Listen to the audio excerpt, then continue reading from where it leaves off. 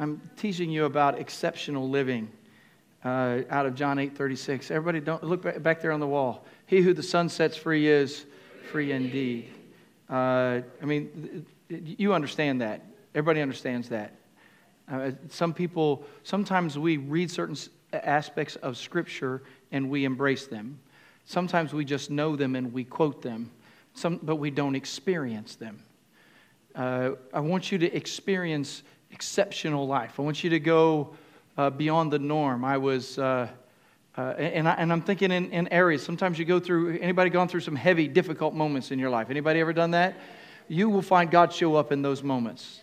You'll find God show up in those moments. You really will. And also, you can. But in your life. Do you believe in promotion? Anybody believe in promotion? Anybody believe in promotion? Wave at me if you believe in promotion, okay?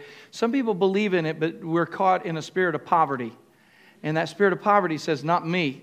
Somebody else will be promoted, but not me. And then out of that spirit of poverty, you end up in anxiety or frustration with somebody else. Somebody else gets promoted over you, and then you're just frustrated. And rather than able to celebrate. But when you're God's children, you know that God's going to promote you. Anybody believe that?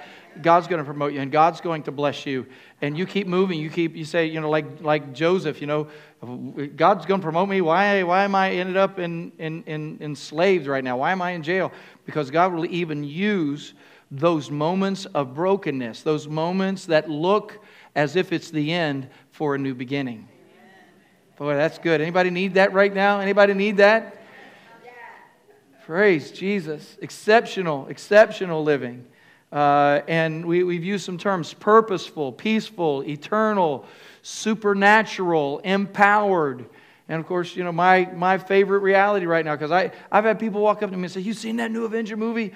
And I didn't know there was an Avenger movie. It's not that I'm just totally out of touch. It's just that when I was a boy, I pretended like I was Batman on occasion, but Batman was a new guy, and he was in black and white TV. All right, and but over the years, I think I haven't watched as many superhero movies because they just don't have anything that I don't have.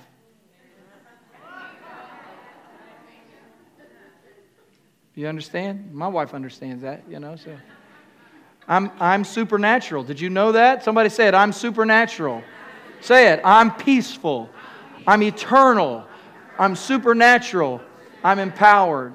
I always got a kick out of the Incredible Hulk. Anybody else? I thought the Incredible Hulk was great, But I remember he used to say this: "Don't make me angry. You wouldn't like me when I get angry," because he only had superpower when he got angry. And I thought, well, that sounds more like demonism than anything else, Right?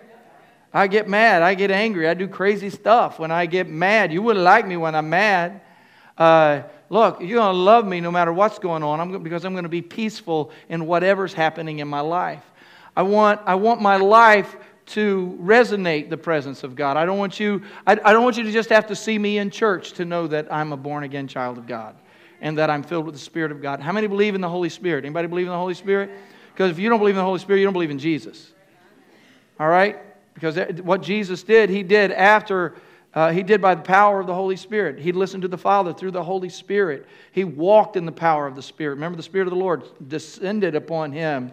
And the Father spoke to Him, "This is my Son in whom I'm well pleased." We say, "Man, I wish that would happen to me." It does. It does. Heaven says, "Daughter, son, I'm pleased in you. I want my Spirit to rest inside of you." And then you walk through the wilderness, and Jesus walks through the wilderness. He's tempted by the devil, and He's victorious over the devil. Some of us never get out of the wilderness. All right? That's because you're in the wilderness without the Holy Spirit. The Holy Spirit wants to go with you. Then He came out with power and walked into Galilee, and miracles and power was in His life. And Jesus on occasion would disappear just to pray and talk to the Father. He'd come back out of a prayer time moving in power and great strength. And we say, why? What's the difference?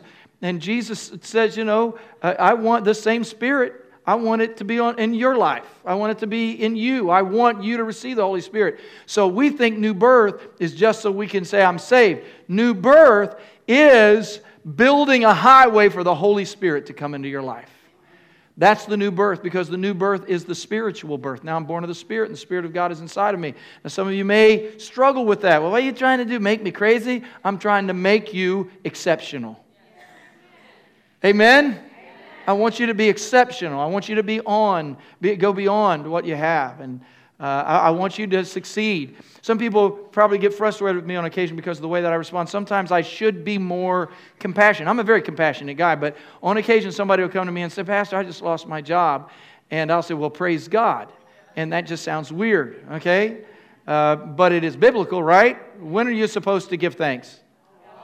In all situations. So why should you give thanks? Well, you give thanks because we're walking out a life in Christ Jesus. And the Lord has plans for us even when we don't think He has plans. And He will use the most broken times, right? I mean, you go through all kinds of stuff. The Reuben house back there, they can tell you a story about broken times, all right? The house is burning down, jobs, mess, and all of that. And sometimes you don't feel like praising God. Can I get an amen? You just don't feel like it. You got to find yourself a hole somewhere and say, God, I don't like this, but you're still God. I didn't give up. I'm not cashing in my Jesus, right? I'm going to hang on to Jesus and trust in the Lord with all my heart. Like, come on, Proverbs. Anybody? Lean not into your own understanding. Acknowledge Him in all your ways, and He will direct your path. Yes, I'm going to preach today. So, our purpose is to show you the way to exceptional living. I want your life to be better, and so does Jesus. But I am teaching today from the topic exceptional salvation. I want you to be blessed abundantly. Is that all right? I want you to be blessed, and I want you to be a blessing. So I'm talking about exceptional salvation from Genesis 12 and 3.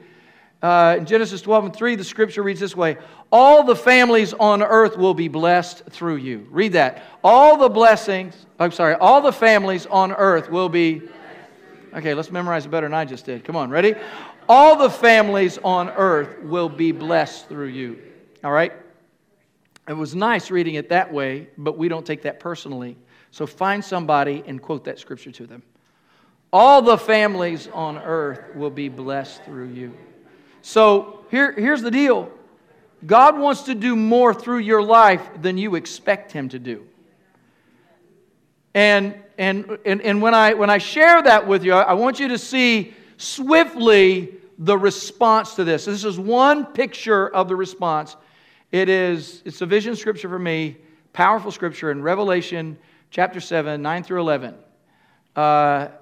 After this is John. I looked, and there before me was a great multitude that no one could count, from every nation, tribe, people, and language, standing before the throne and in front of the Lamb. They were wearing white robes and were holding palm branches in their hands, and they cried out in a loud voice, "Salvation belongs to our God who sits on the throne and to the Lamb." Now, you know where we see this beginning?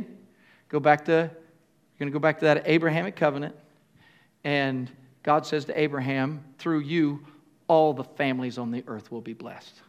One really old guy who had no kids, who was about to leave home with his barren wife. You see what I'm saying? And God shows up and says to him, through you, all the nations, all the families of the earth will be blessed. And then we go to Revelation 7 and we see this picture. We see people from every nation, tribe, people, and language standing before the throne and in front of the Lamb. And they're wearing white robes and we're holding palm branches. White robes was expressing the purity that they had acquired through the blood of the Lamb, Jesus Christ. They're waving palm branches, declaring that He is the King and the Lord of all. And they are shouting in a loud voice. They're crying, "Salvation belongs to our God who sits on the throne and unto the Lamb." So I want to focus on that scripture, and I want to enlarge the vision a little bit today. I want to expand it. I want you to begin to understand what God would like to do in your life. And again, some of you are struggling with this when I say God could bless all the families in the world through you. And you say, well, I'm nobody. I just work down the street, some little store or something like that. And, I couldn't do this. And I want you to understand the power of God. He gives us these illustrations. I mean, one great illustration is just take a rock and throw it into a pond and watch the ripples as they just begin to increase and they touch every edge. And I want you to know that the power of the Holy Spirit through you will speak a word to one person that can impact the entire world. There are folks that you are connecting with right now and you think, I ain't doing nothing. I don't even like those people. But you're loving people regardless of situations, and out of that, God is healing families. God is touching homes and lives and neighborhoods. And you're just smiling going down the road. You know, you're just trying to be Jesus. But God can do great things. Am I right? How many believe God can do great things if we'll allow Him? Now, I'm not trying to get you to say, well, I ain't going to do much. I'm just going to do little things. Listen, I want you to know that God would like to do greater things than you believe He would do in your life. But at the same time, don't discount the small things. Don't discount them, because God would like to do great things in your life. So we're looking at this teaching, and I want you to embrace this reality, that when you see this moment in Scripture in Revelation 7 and other places that I will show you, I know that when I read this to you, it's difficult for you to capture it, okay? Now, I'm standing up here in front of you. I'm looking at this whole room. And, you know, I have Sundays like this. I look around this room. I'm just so grateful. Missing a lot of people. I guess, you know, the storm scared them or something. That's always something, you know. Anyway, but when I see you, I could take a picture. But anybody ever taken a panoramic picture before? Anybody do that? And they're really cool and they look really great. But here's the fact. The picture that I have right now is the greatest picture. The one that I'm looking at. This experience, this moment. So just look around the room. Just look around the room. Look around the house. Look around the house. You see anybody that you don't know? See anybody that you don't know? See anybody that you didn't see last week? See anybody that, a year ago, they weren't at church at all? You see anybody like that? You know, I'm looking around the house, see all kinds of different folk. I was asking earlier, is there anybody that was born in the United States here? Anybody here born in the United States? Say, whoa, okay. Anybody born somewhere else besides the United States? Okay, all over the house, okay. Got anybody from Puerto Rico? Got anybody from the Dominican? Got anybody from Jamaica? Anybody from Haiti? Anybody? Come on, anybody from? If they were all here, I could name a lot of countries, right? I could. What I'm saying is that we are a diverse community of people, and the Lord caused that to happen over the years. Somebody praise God. He's the one that caused that. But in telling you that, you are so spectacular. Look at each other and say, "You're so beautiful." Tell each other, "We're so." But no, you really are. Now listen. But we are more beautiful when we are together. We are a small representation of what you see in Revelation chapter 7 and 9. A small thing. Now, God always planned this. If we're in Revelation, if you look at Revelation chapter 1, where we first see John. John is in the Spirit on the Lord's day. He's in a place of death. He's on the Isle of Patmos. He's been sent there to starve to death. He's there on a prison island. And he just won't die. So it's the Lord's day, and so he decides to go worship. Isn't that cool? I may be by myself, but it doesn't matter where I am. He's with me. So he's in the Spirit on the Lord's day, and the Lord begins to speak to him, and hears a voice like a trumpet, and this is the voice. I am the Alpha and Omega, the first and the last. You get that? I am the Alpha. Say it. I'm the Alpha, the Omega, the first and the last. So you need to get this. When you think God doesn't have a plan, you need to worship Him as Alpha and Omega. As the first and the last. Before you were, He was. And He has always had a plan. He is not making a plan. He is not coming up with something on the fly. You didn't have a bad day and God's going to sit down at His desk tomorrow morning and say, what am I going to do about this? I never saw this coming. God never says that. God never scratches His head, never does that. He doesn't say, wow, can't believe it. He doesn't, because God knows the steps of the righteous are ordered of the Lord. And if you study the Word of God, when He says, I'm Alpha and Omega, I'm saying He is Alpha in that He created it all. But He is also Omega in that He is the completion of it all. Do you understand that?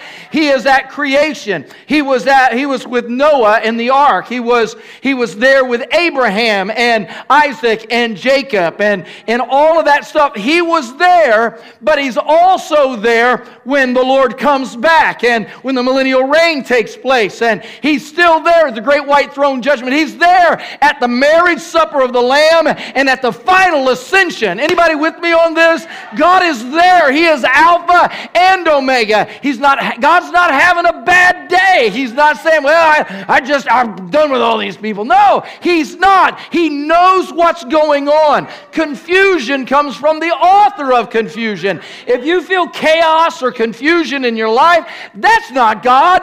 That's the devil. God is a God of order, and He's getting things done in your life. Amen. So I want you to take some pictures today. I want to give you a better picture. That's a great picture. Amen. That's a great picture. But I want you to have one picture. Here's the first picture. A picture of all-inclusive blessing. Anybody blessed? Anybody ever heard the scripture, it rains on the just and the unjust? Anybody ever heard that? And we all say, well, rains on the just. It's a statement of blessing. It's not a statement of cursing. All right? We think blessing is bad. That's because you've never lived in a desert. All right? I'm telling you, the Galutus here this morning, I saw Gabriel earlier this morning, but, they come from Kenya where you could drill a well there and start a church. I mean, literally, a well. People need water. We just kind of take it for granted. What's the matter? What's wrong with my sink? I got to call a plumber. I'm having a bad day. No, a bad day is when there's no water to call a plumber to help you with. There's some real stuff going on in the world, right? So, but I want you to know that we've all been blessed. Somebody shout, we've all been blessed. God is a blessing God. He is a blesser. And sometimes we say, but what about the wrath of God? Listen, even when you talk about the wrath of God, you're still talking about blessing. All right? Because God is not one way one day and another way another day. It's not like God got up one day and say, I'm just really mad at the world. I'm just going to stomp on it. He doesn't do that. God's got a plan, and when you see the wrath of God, it's all still about His love. So, got any parents in the room? Any parents in the room? Do you love your children and you can be mad at them at the same time? Anybody like that? And if you don't make a stand right there, then basically the Bible says if you don't discipline your children, then they're not really children. You see what I'm saying? If you don't discipline your children, you don't love your children. Because if you love your children, you'll discipline your children. I'm preaching there, all right? Right? So God loves me. That means I'm His son. So He will discipline me. That means He will bring discipline to my life. Doesn't mean He always beats me like my daddy did, but it does mean, you know what I'm saying? It means that God has a plan. So I want you to understand this all-inclusive. And I don't need to read the scripture to you again. You've seen it in Revelation 7 and 9. But it's just this beautiful, spectacular picture that we get in Revelation chapter 7. If you know Revelation, anybody read that last book of the Bible, Revelation? It is a revelation. It's really properly called a revelation of Jesus Christ. It's Jesus revealed to the world. So the revelation of Jesus Christ, you have Revelation chapter 1. John is the Isle of Patmos, and he hears from heaven. He hears the trumpet. Come on up. I want to talk to you, son. I'm the Alpha and the Omega, the beginning and the end. So we hear that, and then as you continue in Revelation, how many read the letters to the 7 churches of Revelation? I've taught all the way through them on several occasions in my life as a pastor. Powerful scriptures, but specifically, there were churches with those names. There is a church called Laodicea. There was a church specifically called the church at Ephesus. These churches actually exist, but at the same time, some people, you take it literally, but you also understand the larger picture of it, and so we have some understanding of church age, that there are times and seasons of the church, but these are powerful words in the letters to the church at Revelation. I mean, the one that you probably remember, I wish you were hot or cold because you're lukewarm. I'm about to vomit you out of my mouth. Anybody read that before? But you have to understand all the context of that. You understand context. Somebody shout context.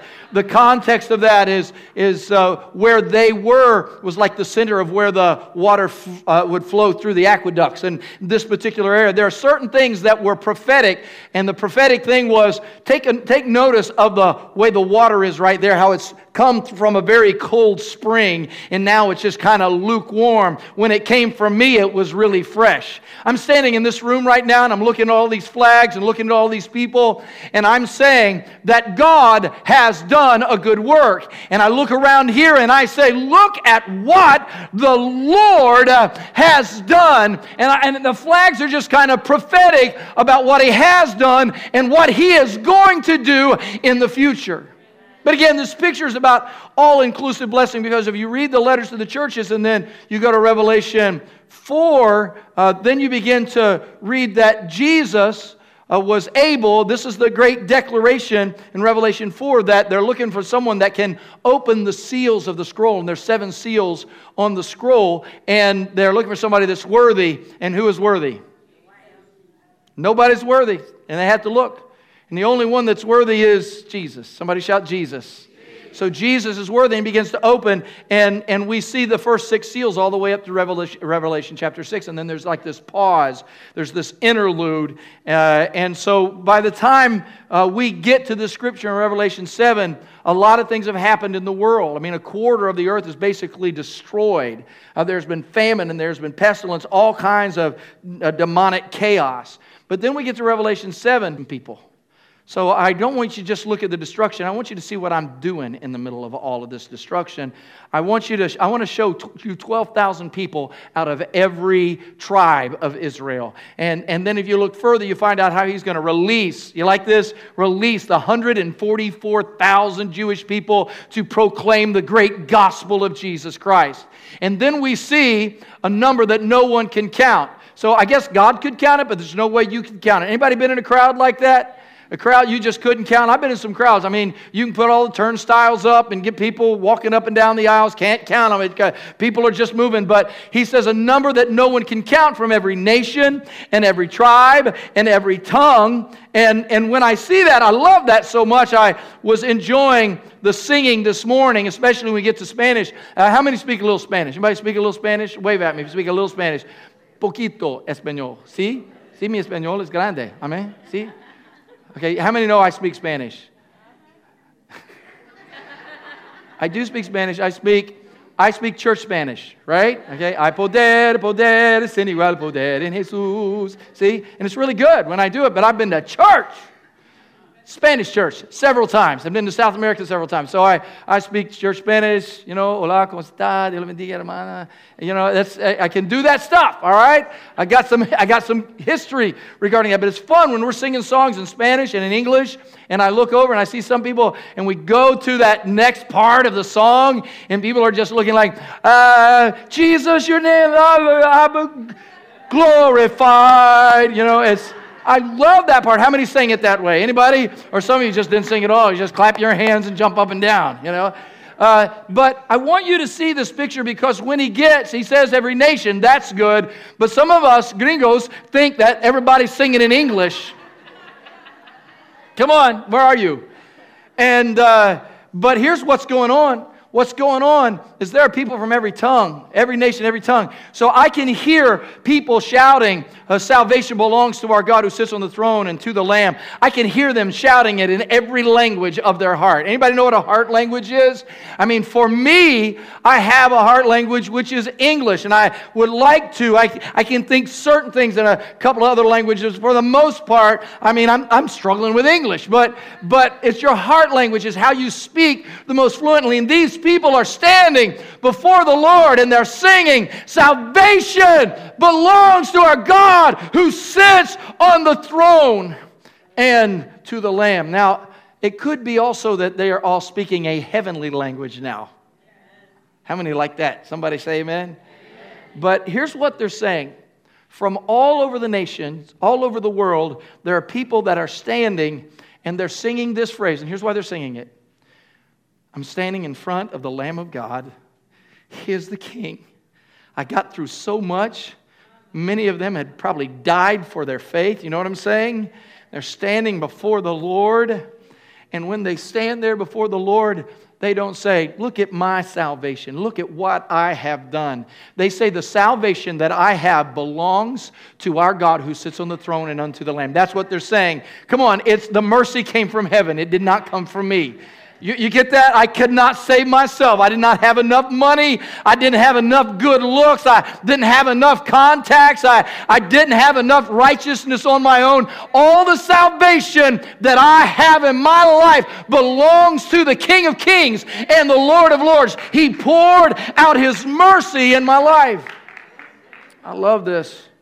I like the Abraham covenant because the Abrahamic covenant in Genesis 12, when the Lord first speaks to Abraham, he's called Abram at that time. He says, Abram, get out of your country, Genesis 12, get out of your country, from your family, from your father's house to a land that I will show you. I will make you a great nation. I will bless you and make your name great, and you shall be a blessing. I will bless those who bless you, and I will curse those who curse you, and in all the families of the earth, and in you all the families of the earth will be blessed. Now, just so you understand this, anybody been in a family reunion or anything like that before? Anybody been in a family reunion? Everybody's getting together, and maybe you got a stranger like me with you that just came for the food, and you start trying to explain all the relationships of everybody,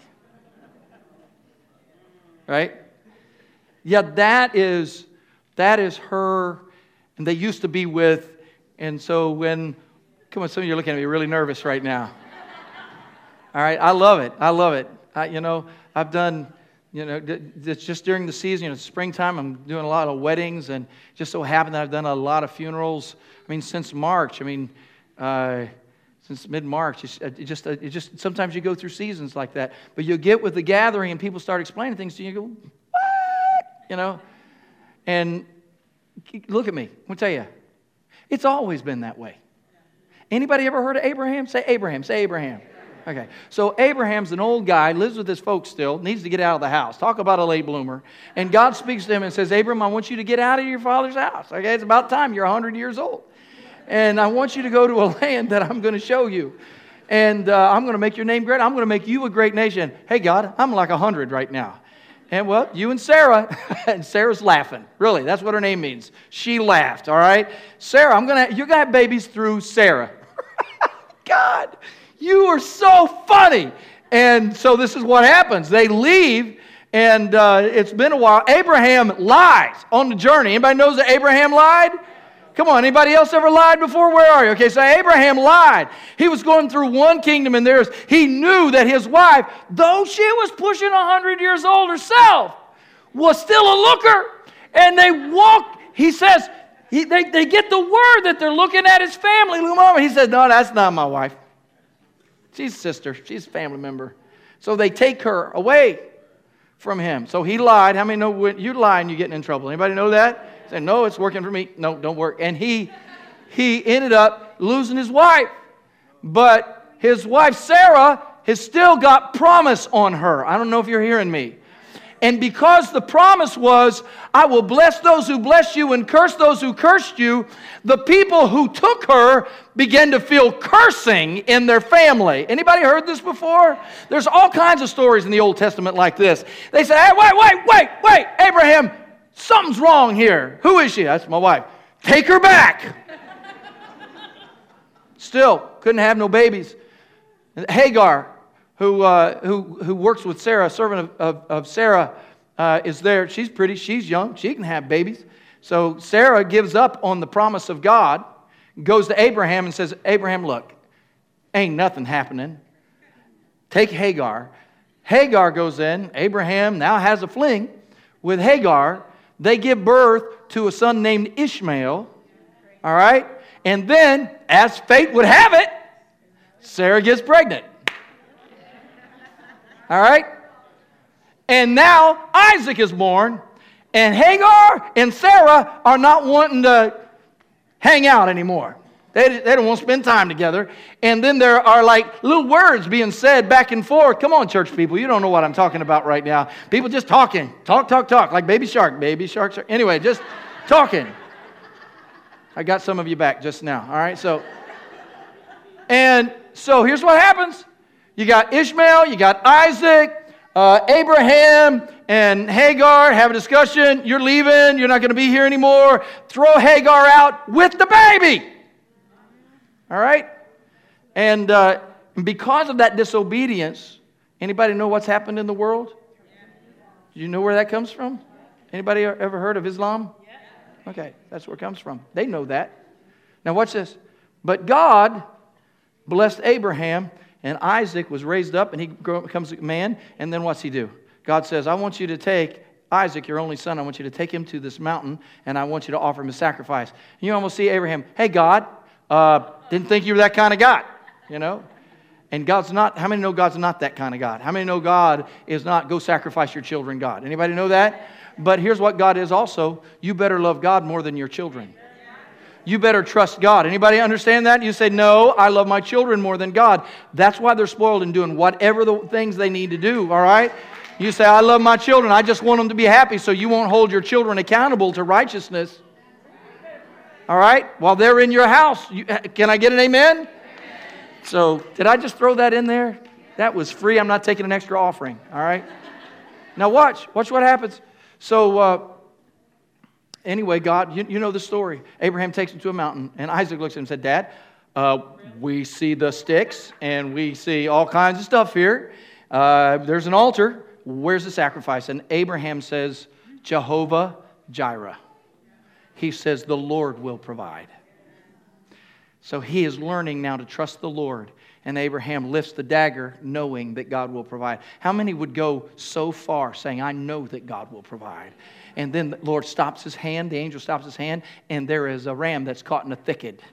And the Lord provided, come on, the Lord provided a lamb, and all of that is pointing because God is Alpha and Omega. Let me take you all the way to the end, and let me show you Jesus hanging on a cross as the Lamb of God who takes away the sin of the world, because God, somebody shout, God will provide. Shout it, God will provide. Now, there's so many other stories. I want to preach the whole Bible to you. I want to tell you about Lot. I want to tell you about Sodom and Gomorrah. I want to talk to you about David. Anybody remember David, King David? I want to tell you about David and Bathsheba. I want to tell you, if I can just continue, about Shadrach, Meshach, and Abednego. Anybody remember that? When Israel had turned against God, Shadrach and Meshach and Abednego I can't even say Abednego. Abednego end up getting thrown into a fiery furnace because they will not bow before the idol of the king. But they would not burn and they would not bow. And there was a fourth man in the fire, and he was like unto the Son of God. And I want to tell you about Daniel, who would not bow, and he refused to pray to another God other than the one true and living God. So they threw him in a lion's den. But God shut the mouth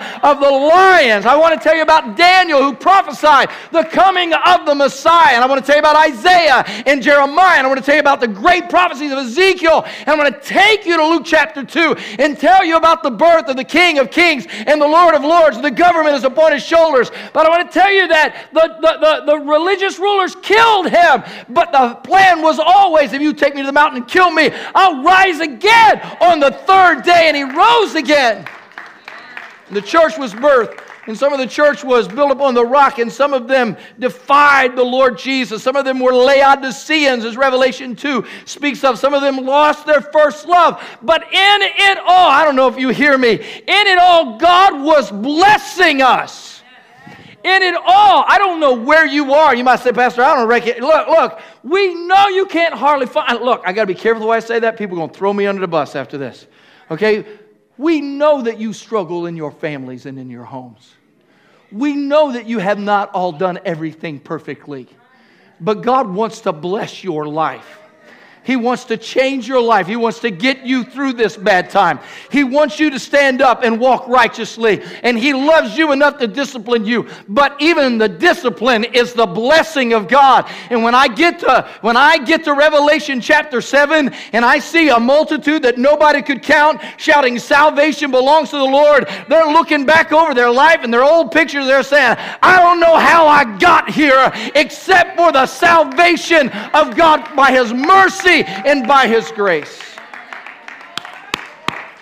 Jesus. I wonder sometimes what they sing. Is it any wonder that the hymn of the church, I mean, if I were to say, what's one hymn we should all be singing? We'd all stand up and sing, Amazing Grace, how sweet the sound that saved a wretch like me. I once was lost, but now I'm found. I was blind, but now I see. Anybody want to sing that? You know what I'm saying? Say, I hate it when they say wretch. Folks, I want you to know that this wretch was saved by the blood of Jesus Christ. Amen. Jesus. So it's a perfect picture of all-inclusive blessing. There are those I know that will not receive the grace and the love of Christ. There are those that will deny Him. But I tell you, for anybody that confesses Jesus as their Lord. Anybody with me? Somebody say Jesus is the Lord. Say it. Believes in their heart that God raises Him from the dead. Anybody believe that? You're going to be saved. Some people say, well, Pastor, is that all you got to do? Really? You got to do? It's not about what you did. It's about what Jesus did on the cross. And then I see this perfect picture of unity in Revelation 7:9 of every nation, every tribe, people, and language. Over the years, God has had to break some barriers in order for us to be a church. Did you know that? How many know the enemy loves chaos? Did you know that? He just loves chaos.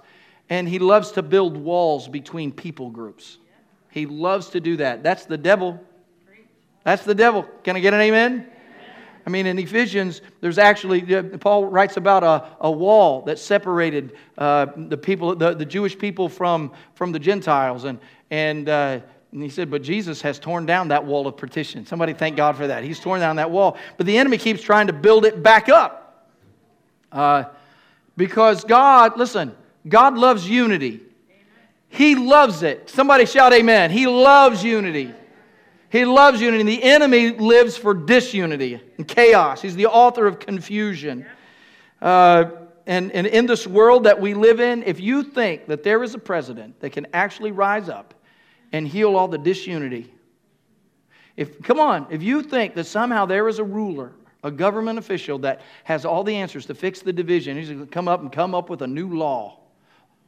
You see what I'm saying? The only one that will be able to fix the disunity is Jesus Christ, the Lamb of God. Come on, amen? And you have a picture of that right now. Unity is beautiful. David writes in Psalm 133, behold how good and how pleasant it is for brethren to dwell together in unity. Come on, we're brothers and sisters, amen? To dwell together in unity. We believe in one God. Come on, one Lord, eternally existing, right? We believe in Jesus Christ. Anybody believe in Him? Anybody believe in the cross? We're unified. I don't care how broken you are. Welcome to freedom.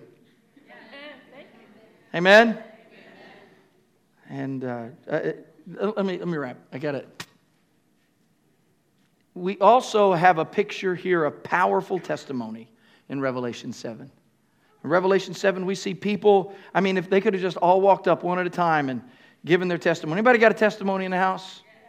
One of the things that I love is this story in Luke chapter 5.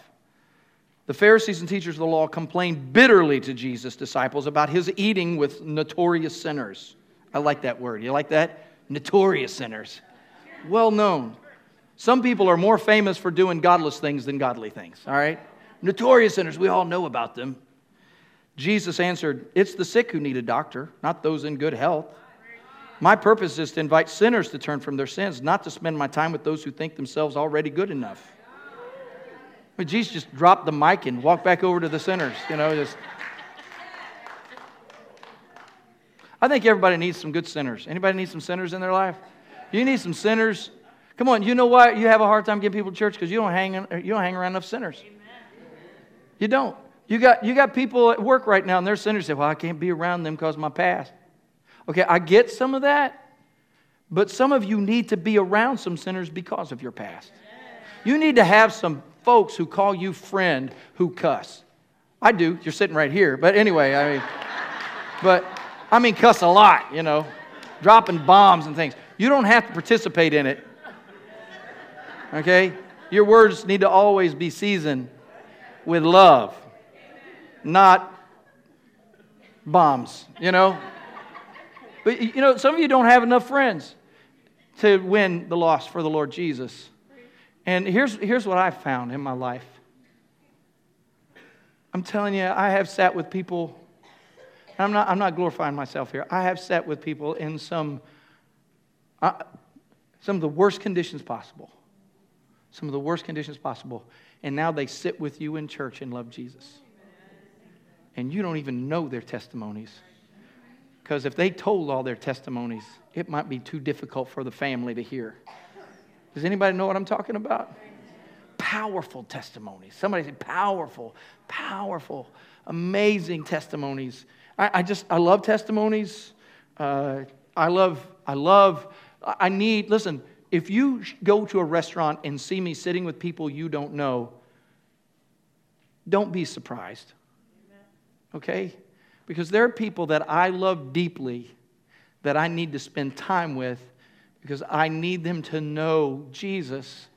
And one day they're going to have testimony that will rock you. And it's not just me. I mean, it's you. So I love good testimonies. Now, this is not the rockiest testimony in the world. Lisa, where are you? Felicia Sturgis. Come here, Felicia. Would you welcome Felicia to the platform? Okay, welcome, Felicia. I remember when I met you. All right? I remember when I met you. I remember when you first came to Freedom. Wow. What a journey over the last 20 years, huh? Yeah. God's been good? Yeah. Step up here. Make sure the mic's on. Now it's on. You want to hear some testimony? Say, you need to encourage the sister. Come on. She's not a preacher.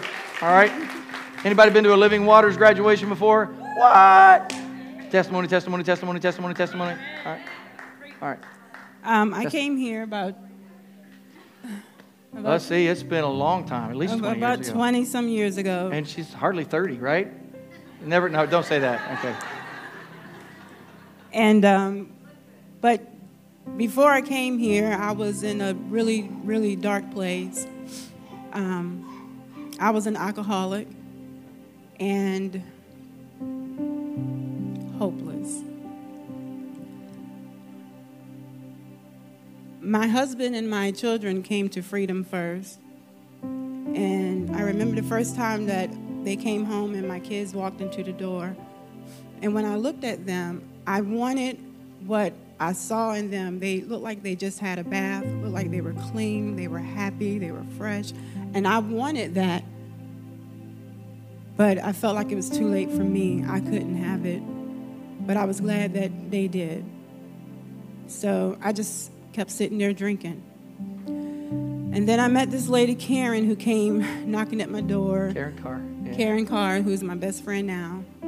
And she's been trying to get me to the church, but I've been hiding and ducking. And every time I think she was knocking at my door, I would send the kids to look to see who it was. If it was her, we wouldn't answer. But this one day, I just swung the door wide open, and it was her. And she came in with clothes for my kids, and she woke them up out of their naps, and she had them try their clothes on, and she sent them back, go back to bed now. So she started to leave and walked out the door, and she turned around and looked at me, and she said, I love you. And I looked into her eyes, and for a moment, it wasn't her. I felt like I could see beyond what was there. It wasn't her who said, I love you. But then quickly it went away, and I was like, you don't even know me. And then she gave me this hug that I never felt before. And then she left, and I came to church later that night, and I sat in the back, and I was determined that I was not going to do this whole Jesus thing because I'd done it before, and it didn't work. But then Pastor's daughter, Felicia, stood up, and she sung this song, Draw Me Close to You. And when it said, I lay it all down again, to hear you say that I'm your friend, it touched me deep inside. And I don't remember taking a walk up here, but I remember standing up here, and that night I gave my life to the Lord. I asked him to come into my life.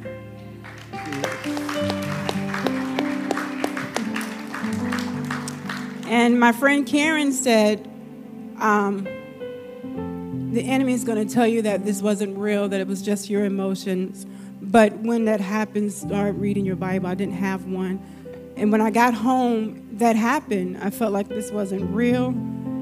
But they gave me a pamphlet at the altar, and I opened it up, and I read John 3:16. For God so loved the world that he gave his one and only Son, and whoever believes in him shall not die but have everlasting life. And I was laying on the couch, and the words just jumped off the pages at me. And I couldn't get off of, he so loved the world, he loved me of all people. All the things that I'd done, all the things that I did to other people, how could he love me? He loved me. And so I got up off the couch and opened up my refrigerator, and I had 2 bottles of beer in there, and I went and poured it all out into the sink. And I've never been addicted to it ever since. Wow.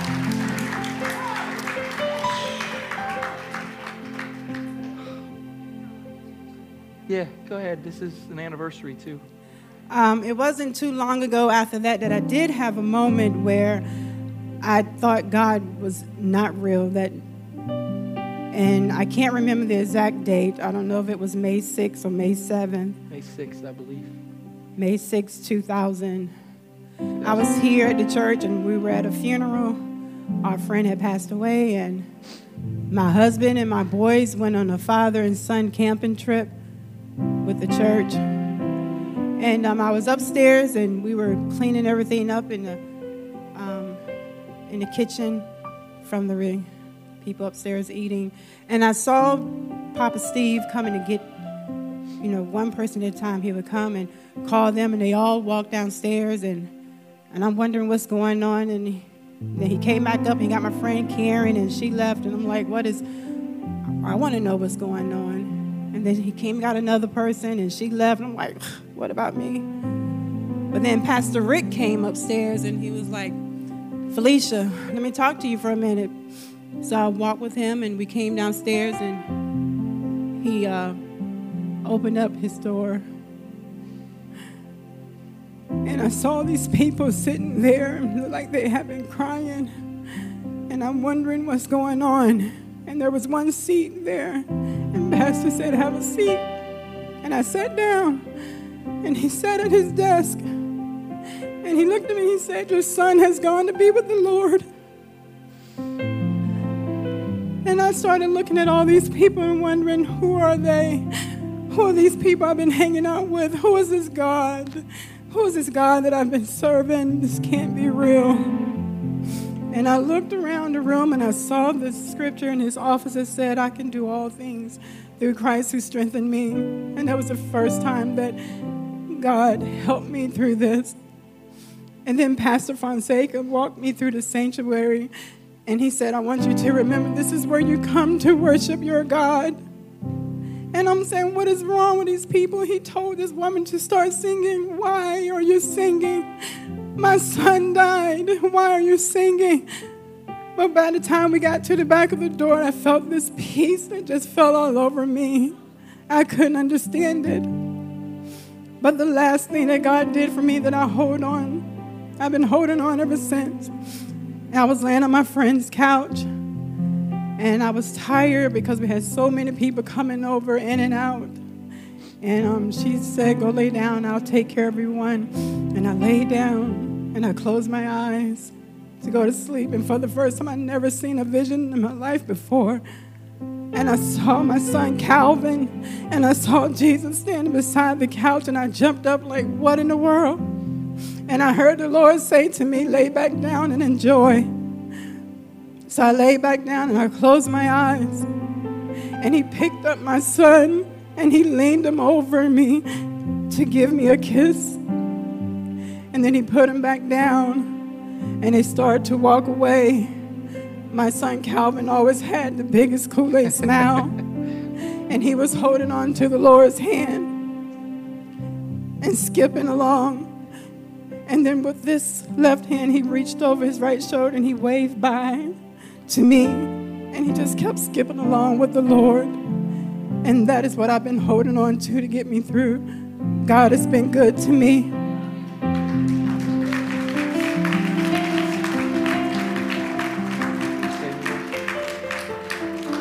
Anything else? You good? So it's not when we say that we're blessed. Here's what we're saying. We're saying that no matter what we walk through, He will walk through it with us. I mean, so many of those moments that she's talking about when she gave her life to Jesus. Prophetically for me, when I say He's Alpha and Omega, when I was an associate pastor at this church, the senior pastor of the church was driving down a particular road and his car broke down and he left it there and he got stripped. Anyway, so, and I always knew that was where I wanted people to come to Jesus. And so I started going to that particular community, and we raised up ministry right out of that particular community. You hear what I'm saying? And sometimes when I think back to when Karen went there and picked things up, how many know that God always had a plan? Do you understand what I'm saying? Sometimes you think, well, my car just got messed up, and God says, no, I just sent you a telegram about where I'm going to save people. That's what I said. I'm showing you people that are broken and hurting. And I've never felt more close and never seen the work of God any more powerful than I've seen. Can I tell you one more story? Are you with me? It's not even 1 o'clock and we're eating together, so watch this. Here's what else happened. God, in His mercy and His grace, touched. Bobby's back there. Stand up, Bobby, so everybody knows where Bobby is. There's Bobby right there, okay? So Bobby and Lisa, touch them. I finished that, and I've told you, it was the worst, it was the heaviest pastoral moment of my life. To be doing a funeral for one individual and at the same time get word of another death. To have to tell a mama that she won't see her child again. Those are not moments that you relish as a pastor. But as we finished the service, Bobby and Lisa walked down the aisle and pulled me aside, laid their hands on me, and prayed that God would strengthen me and went into covenant with me that they would always be here and they would always serve the Lord Jesus Christ. I've never had that happen before. All I'm saying is this, that God is good no matter what you're going through. You understand what I'm saying? He's still good and He's still faithful. Can I get a witness from somebody? Okay, which brings me to this closing statement. A portrait, a picture of His loving invitation. His loving invitation. Read Revelation 22. This is the end of Revelation. Read this with me. And the Spirit and the bride say, come. And let him who hears say, come. And let him who thirsts come. Whoever desires, let him take the water of life freely. So the Spirit and the bride, who's the bride? Who is the bride? We are the bride. We're the bride. Come on. The bride says, come. Come. Come. And let him who hears say, come. You hear what I'm saying? The Spirit and the bride says, come. And then there are those who we speak the love of Christ to, and they'll say, come. And He says this, and let him who thirsts come. You remember when you were so thirsty and you found Jesus? Anybody remember when you were so thirsty? The only answer to your thirst is who? It's Jesus. Remember the woman at the well who thought she could get water that would quench your thirst? And Jesus said, if you would ask me for water, I would give you water so that you would never be thirsty again. Whoever is thirsty. You say, well, you don't know my past. Come on, Abraham had a past. David had a past. Anybody else have a past? He says, whoever desires, let him take the water of life freely. Stand with me. Would you come on, stand? Let's give thanks to God. Thank you, Lisa. Would you applaud her and bless her for her testimony?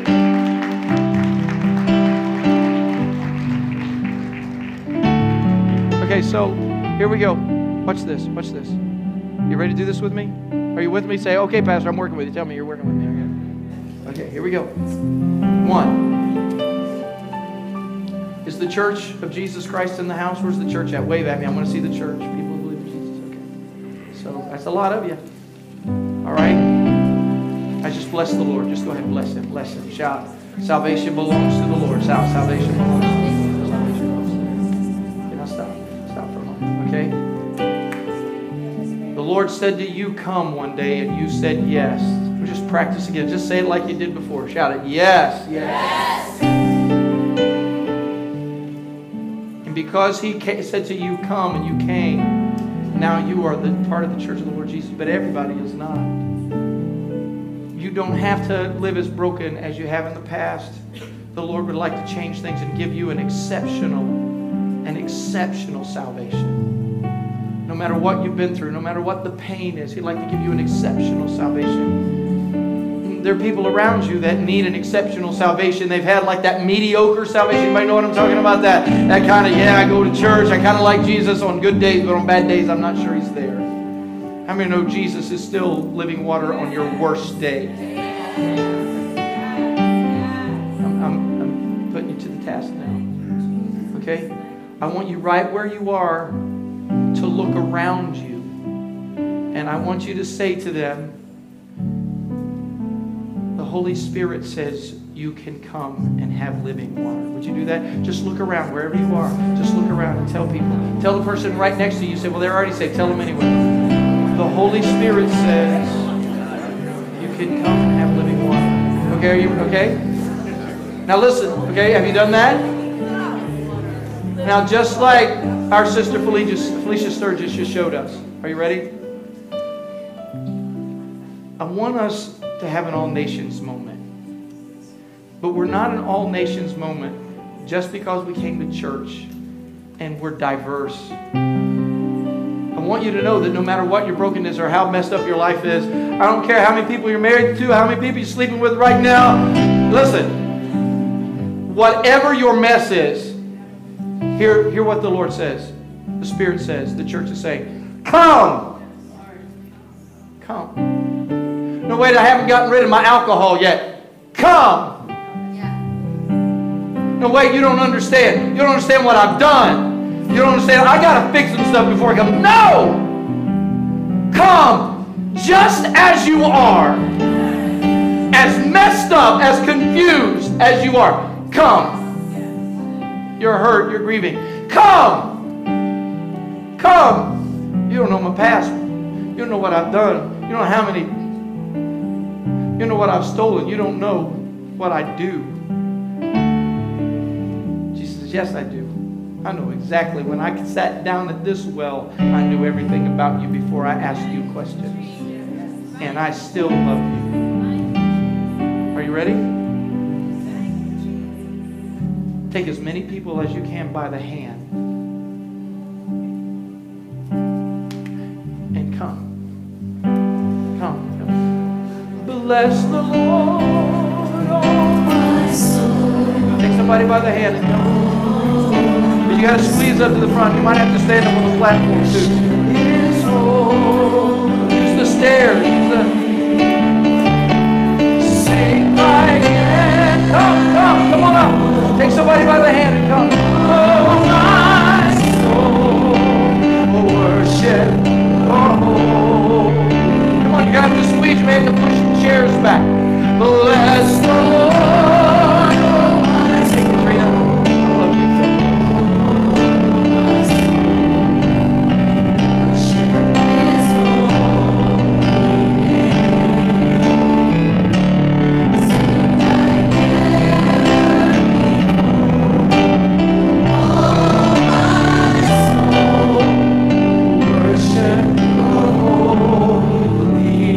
You got to really sing. Come on, sing. Come on.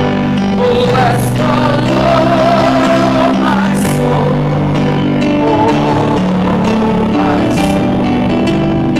Worship His holy name. Sing my melody for. Oh, my soul. Worship. Stop. Listen, right in the mess that some of you are in, Jesus says, I love you. We'll work the details out. We'll get you through the brokenness and get you to a more exceptional life. But right where you are, you want Holy Spirit to come. Say, Pastor, you don't know about me. Maybe somebody told me. Maybe I do know. Listen, I don't care what your background is. I love you and we'll work with it. Some people come to me and they say, well, Pastor, what about people in same-sex relationships? Can I tell you something? God loves people in same-sex relationships. He loves all kinds of broken people. Why are we waiting for people to get out of their mess before they come to the living water? Am I teaching? Am I telling you? I got some friends I can't even be with. Who, are you better than Jesus? So if you're here right now as broken as you are, now here's what I'm going to tell you, okay? I'm not going to have you lift hands right now. Are you holding hands with somebody? You holding hands? Hang on to those hands. You can sanitize your hands later. We have little things all around. All right, front door, back door. Just I use them all the time. Hold hands tightly, okay? There are some of you that are so broken, and when you consider yourself, you're sometimes wondering whether or not you can even be saved. Do you believe in Jesus? Do you believe He is the Lord? Do you believe that God has raised Him from the dead? In your heart, do you believe that? Say it, I believe. Okay, if you believe that, just squeeze the hand of the person next to you. Squeeze their hand. If you believe that, squeeze. Don't break their hand, just squeeze it gently. Okay. Ow! Yeah. Squeeze their hand. All right, now, let's just praise God. Anybody, if you just say, bless the Lord, if somebody squeezed your hand, shout, bless the Lord. Bless the Lord. Sounds like pretty much everybody. Now watch this. Some of you in this room, you may have squeezed somebody's hand, but there's some heavy brokenness. And you're wondering, because of some sin that you're involved in, some things that you just know that God's mad at you for, you got some brokenness going on in your life. I don't want you to lift your hand right now. But take a chance and squeeze the hand of the person next to you. Go ahead and squeeze their hand. Just squeeze it gently. Squeeze it. Okay? I don't want anybody to scream anything right now. But the Spirit and the bride say, come. I want you to be a part of the great multitude that nobody can count. Waving your hands, I invite you, as impure as you believe you are, to partake of the purity of the Lord Jesus. Would you just say now, say this, I receive, say it, I receive living water from Jesus.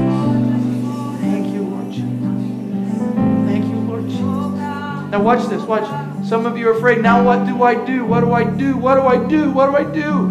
You tell two people about it. First you tell Jesus about it. How many know Jesus can handle your story? Because He's the Alpha and the Omega, and your brokenness fit in His plan. Your brokenness is going to be like, Felicia Sturgis coming up here telling her story. What? You can't tell stories like that. Yes, you can. You can tell stories. So I'm going to tell Jesus. But the Word of God also gives us another thing. Tell each other. Don't let your mess be your best kept secret. Because that's the work of the enemy. The enemy loves darkness. Jesus loves light. So you need to talk to people around you. Okay? Can you do that? You got some brokenness in your life right now? Just squeeze somebody's hand one more time and now open your eyes and look at them in the face and say, yeah, I got some brokenness. And listen, tell them this is what my brokenness is. Are you ready? Tell them. You can let go of one another's hands now. Okay, let go of one another's hands. Okay. All right. Now, listen. Right where you are. Don't run from me. Don't run from me. Here's what you do now. Get your arm around that person nearby you. Listen. Here's the good news. You're not telling somebody that doesn't have a mess. You're telling somebody who walked through a mess on their own. You are. You're talking to people who do not. There's nobody in this room going to heaven because of their good stuff or their good record. They're going on the record of Jesus. Okay? So this is what I'm concerned about. This is what is going on in my heart. This is what I feel shame and guilt about. Okay? Go ahead. I want you to just go ahead and look at somebody and share it. Listen, after you share it, I want you to pray with one another. Okay? You've been sitting with one another, singing with one another. Now you can pray with one another. All right? And if you confess Jesus as your Lord and you have given your life to the Lord today, I want you to make sure you tell a few people about it. But don't leave this altar area until you've talked and prayed with one another. I can't wait to hear all the testimonies. Email them to me. Call them. Walk up. Drag people up to me and say, this person just gave their life to Jesus. I want to hear it. Are you ready? Begin to minister to one another. Go ahead and start. Go minister to one another. Tell your stories to each other. You guys sing a little bit.